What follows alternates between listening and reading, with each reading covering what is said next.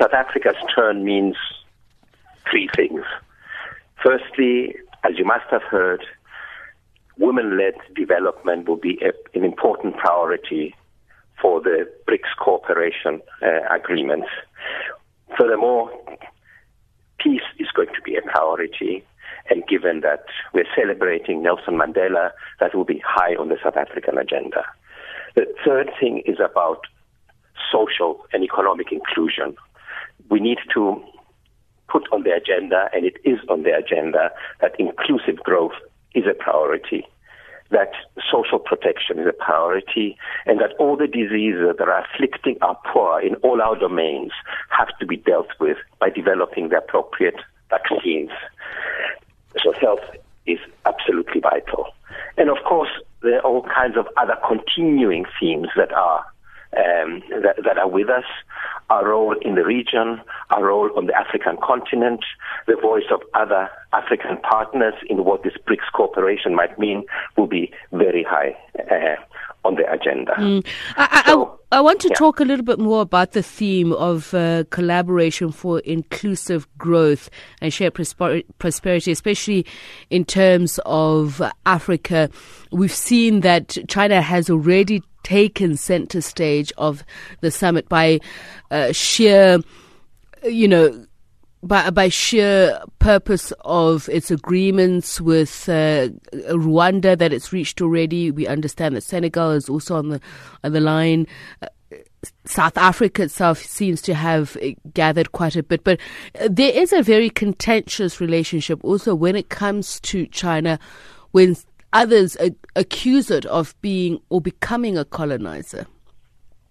It's a very sensitive issue, and in terms of the public statement from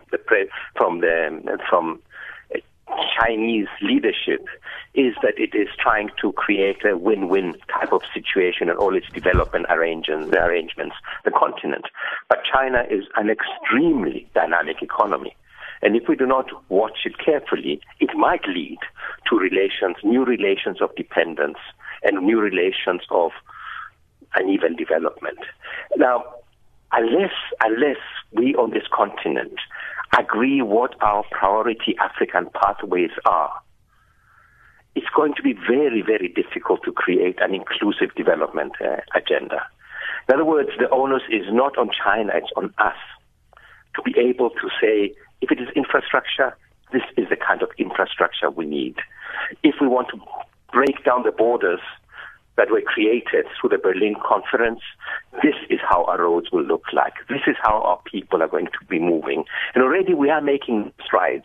These agreements about these 44 countries creating a free movement and trade zone is an important first step.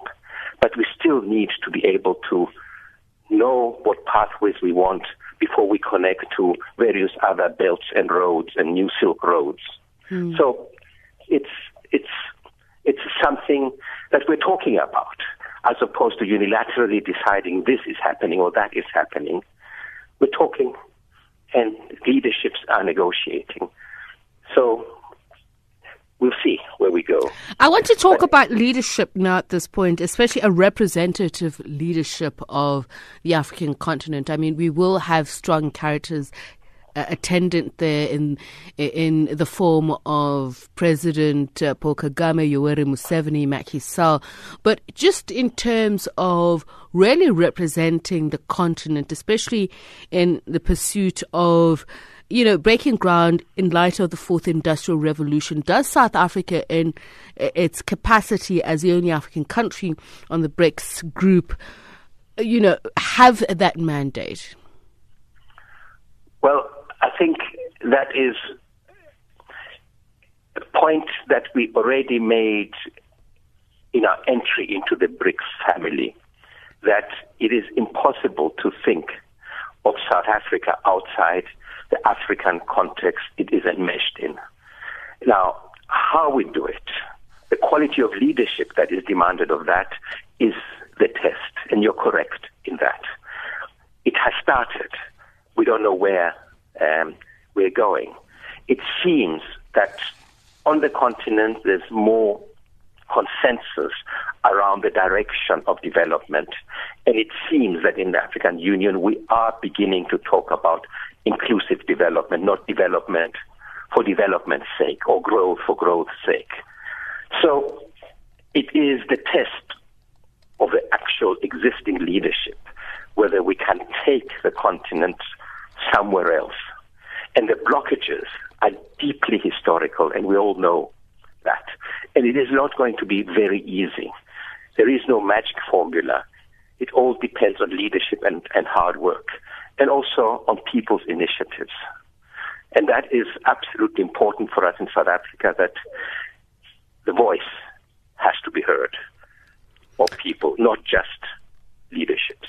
Just a final question. Yeah. Just a final question. I do apologize for cutting you off there, Professor. On the issue of the expected, or what some say is an imminent trade war between China and the US, what position does it put us in as a continent? Well, I think to think of wars at this stage in time is dangerous. You don't have to forget that we were all dragged into the World Trade Organization under the banner of globalization. There is no alternative. Everybody was rushed in order to open up its borders into the world economy, and the U.S. was leading everybody there to do so. And then it was realized that there were double standards operating in this arrangement, and that's what started bringing IPSA together, China and Africa together, and what became BRICS finally. Now, this unilateral approach is quite difficult. The trade war is quite difficult. The BRICS family is not about closing borders, it's about opening new ways through borders, and that is, I think, one of its strengths. But the U.S. and Europe are still enormous economic powers. One is not working against them. One is trying to work in new ways with them. There is no way that, even the U.S. itself, many of its corporations are in China and producing for the American market. What does that mean? We don't know. So, in terms of building walls, I think the BRICS family thinks that this will take us back. All right, we have to learn how to open our borders. Thank you so much for your time and insights, Professor. Professor Ari Sittas is the chairperson of the South African BRICS think tank.